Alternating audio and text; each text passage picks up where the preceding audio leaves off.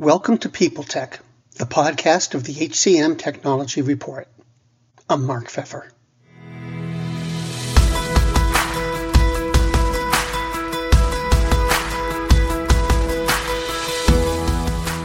My guest today is Stacy Tirico, the CHRO of Accurate Background.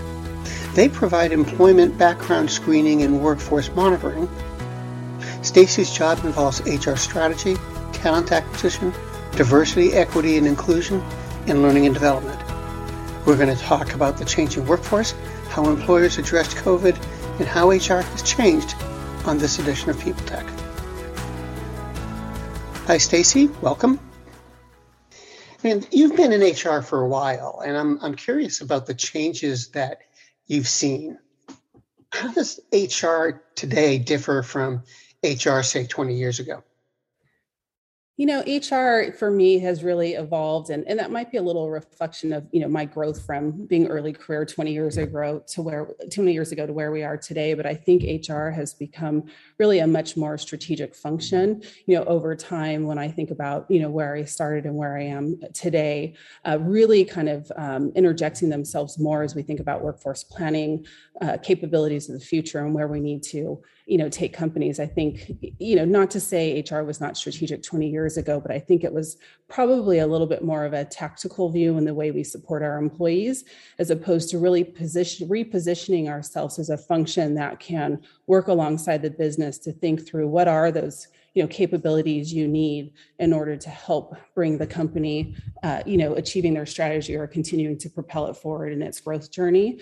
And then certainly, post-pandemic, HR really has, I think, kind of reinvented themselves again around thinking about, how do we pivot in the way we think about not only helping, the company grow and the way we bring the right resources to the table in achieving that strategic plan, but also providing the environment where employees want to, work for a company, have the right balance around work and life, because that has become such a central point of what is important to employees when you think about, 2019 versus today, and being able to kind of go remote and have the best of both worlds.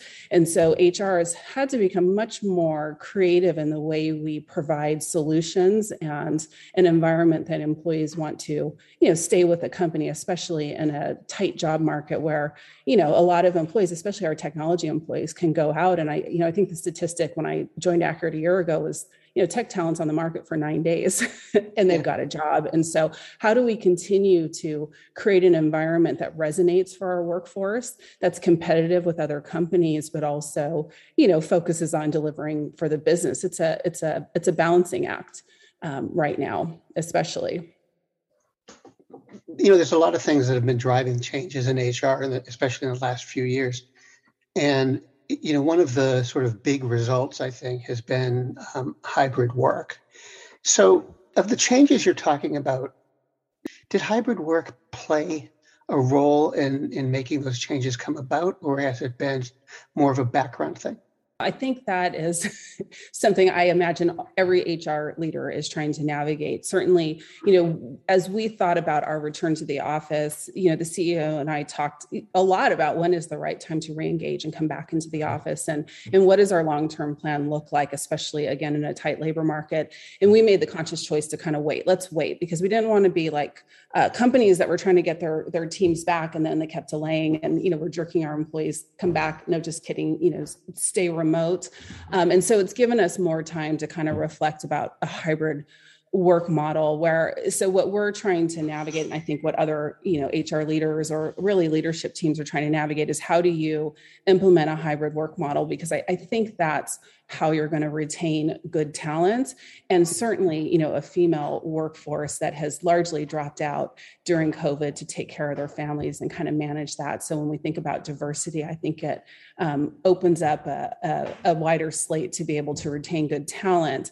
But we need to think about our leadership. How do we train our leaders to really lead in a hybrid work environment where you may have some in office and some remote, or some part-time in office and some remote? And how do you make sure you're giving the right access to opportunities and not just the person you can walk down the hall to?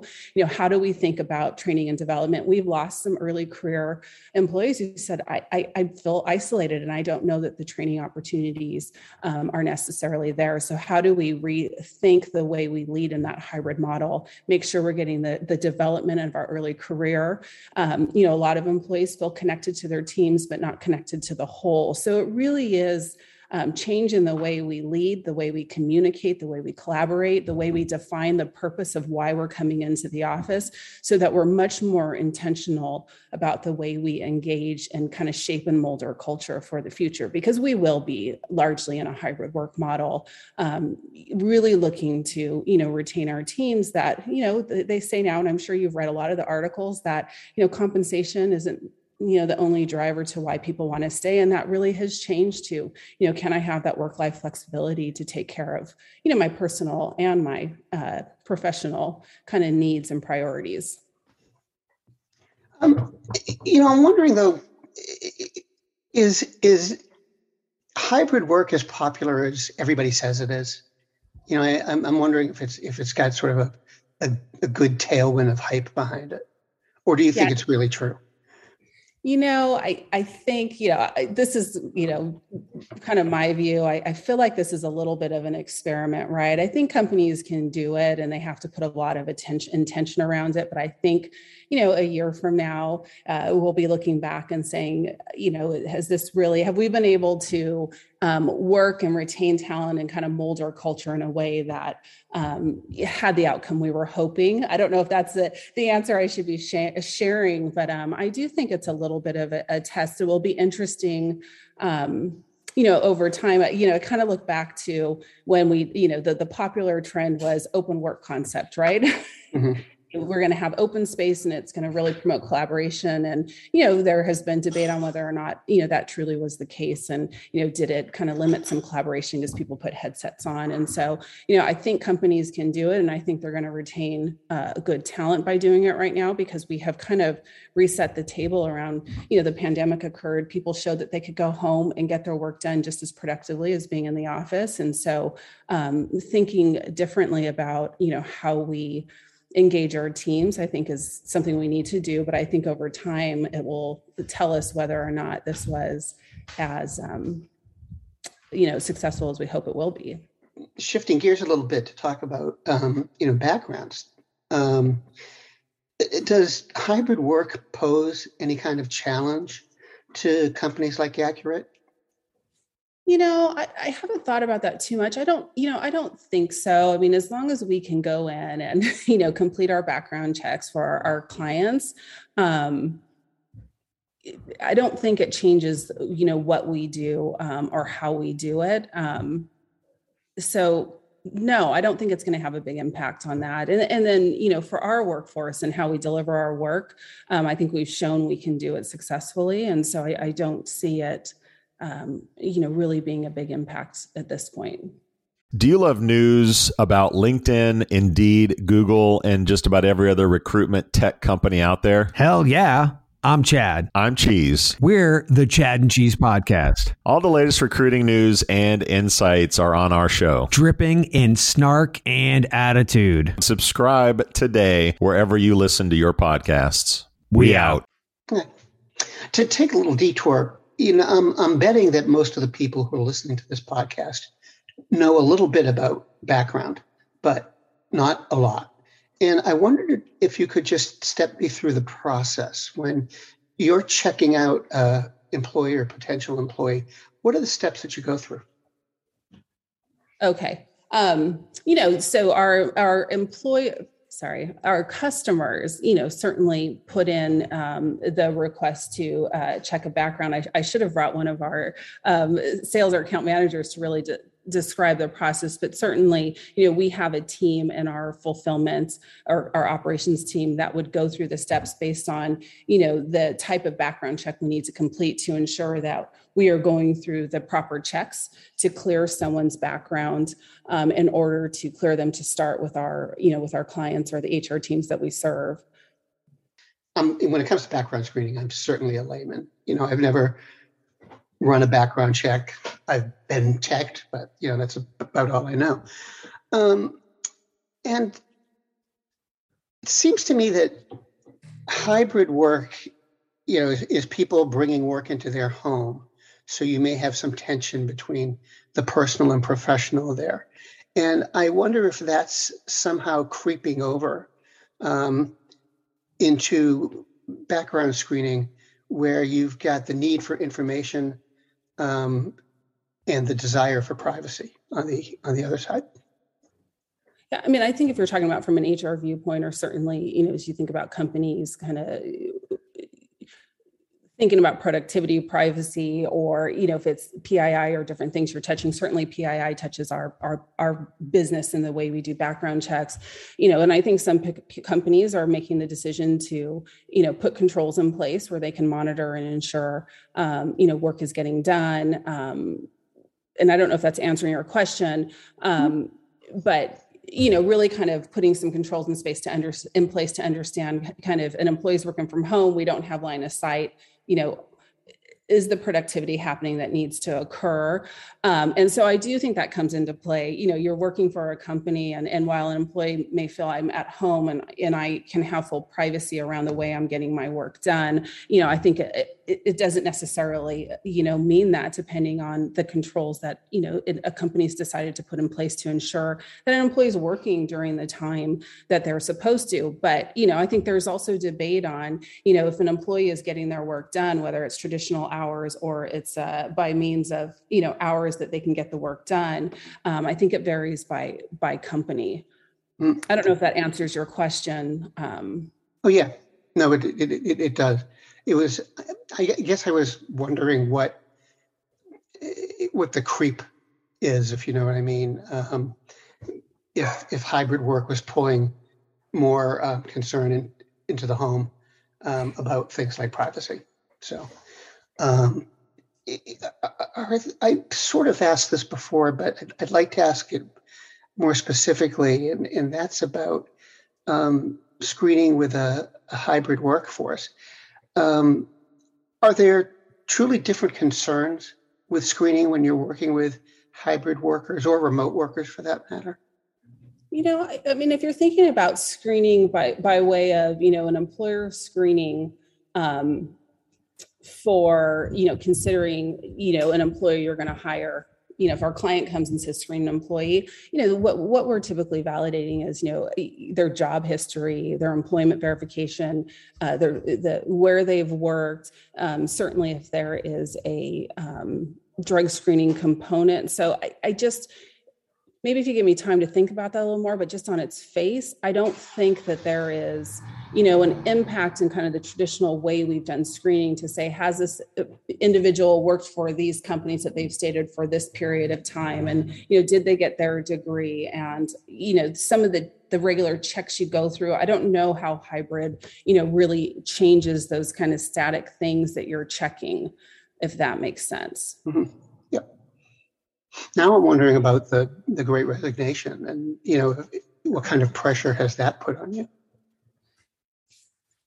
That has been tough. I mean, and that's why we've been kind of measured in thinking through the way we're going to return to the office and what our long-term work model is. I mean, every company is experiencing, probably more turnover than they have traditionally experienced if they looked at, pre-pandemic.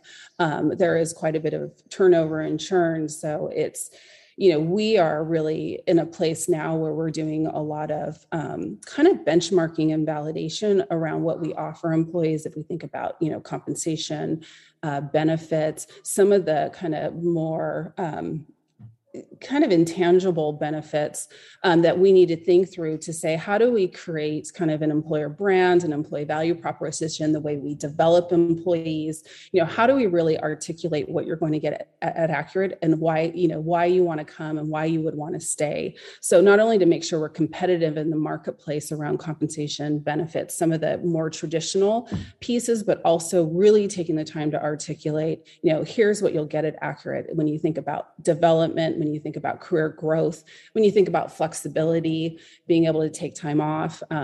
those types of things. So it really is making us really kind of hone in on, what is important to our employees, and then how do we develop programs around that to make sure we can, do our best. We're going to have attrition. It is people, sat during COVID and didn't change jobs, and then the market opened up, and everyone wanted to kind of move around because we didn't have that churn for a couple of years. And so again, we are doing our best to try to really provide benefits and programs that reflect our employees' wants and kind of the culture we're trying to create that aligns with our workforce, demographic, to do our best to, retain the good talent that we have and attract as well. And how do you feel that's going? There's still attrition, but I think we are, doing a job where, we have increased our internal mobility percentage around individuals that are moving into new roles. Again, we've launched a development platform enterprise-wide for our employees where, we're really, providing more thoughtful offerings. So, we just by nature of kind of what's going on right now, we're seeing that churn, and there's only so much that you can, try to continue to address that attrition. But certainly I think we're rolling out good programs that we're getting great feedback on, that I think, is making an impact. Well, Stacey, thanks very much. I appreciate your time today. Thank you. I appreciate the opportunity.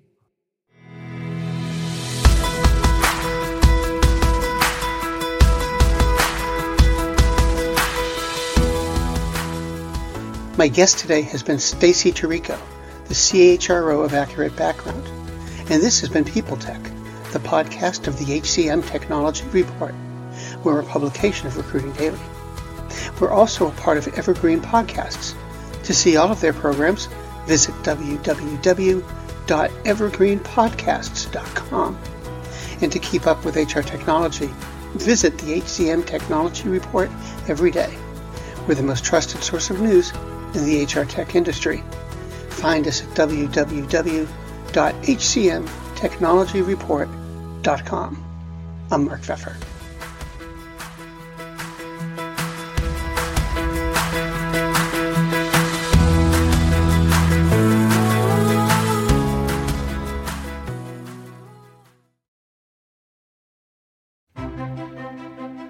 Faith in the news media has been challenged, making it even harder to get stories told. The Friday Reporter podcast was created to help audiences better understand the media by hosting journalists who will answer the questions to which we need answers. Join me every Friday to hear more. The world's best-known investor and Wall Street expert Warren Buffett once said, "Wall Street is the only place that people ride to in a Rolls-Royce to get advice from those who take the subway." Mr. Buffett's quote is remarkably accurate, but how many people would rather receive advice from him than someone simply guessing? Welcome to Buy, Hold, Sell, your single source for Wall Street knowledge and profitable guidance. Please join me, Todd Schoenberger, and fellow trader Tobin Smith, as well as host Veronica Dudo, for a podcast known to move the needle for investors. Tobin and I are seasoned Wall Street executives with deep investment experience, and we are prepared to share our advice to those who choose to listen. Download Buy, Hold, Sell today on the Evergreen Podcast Network or your favorite podcast channel.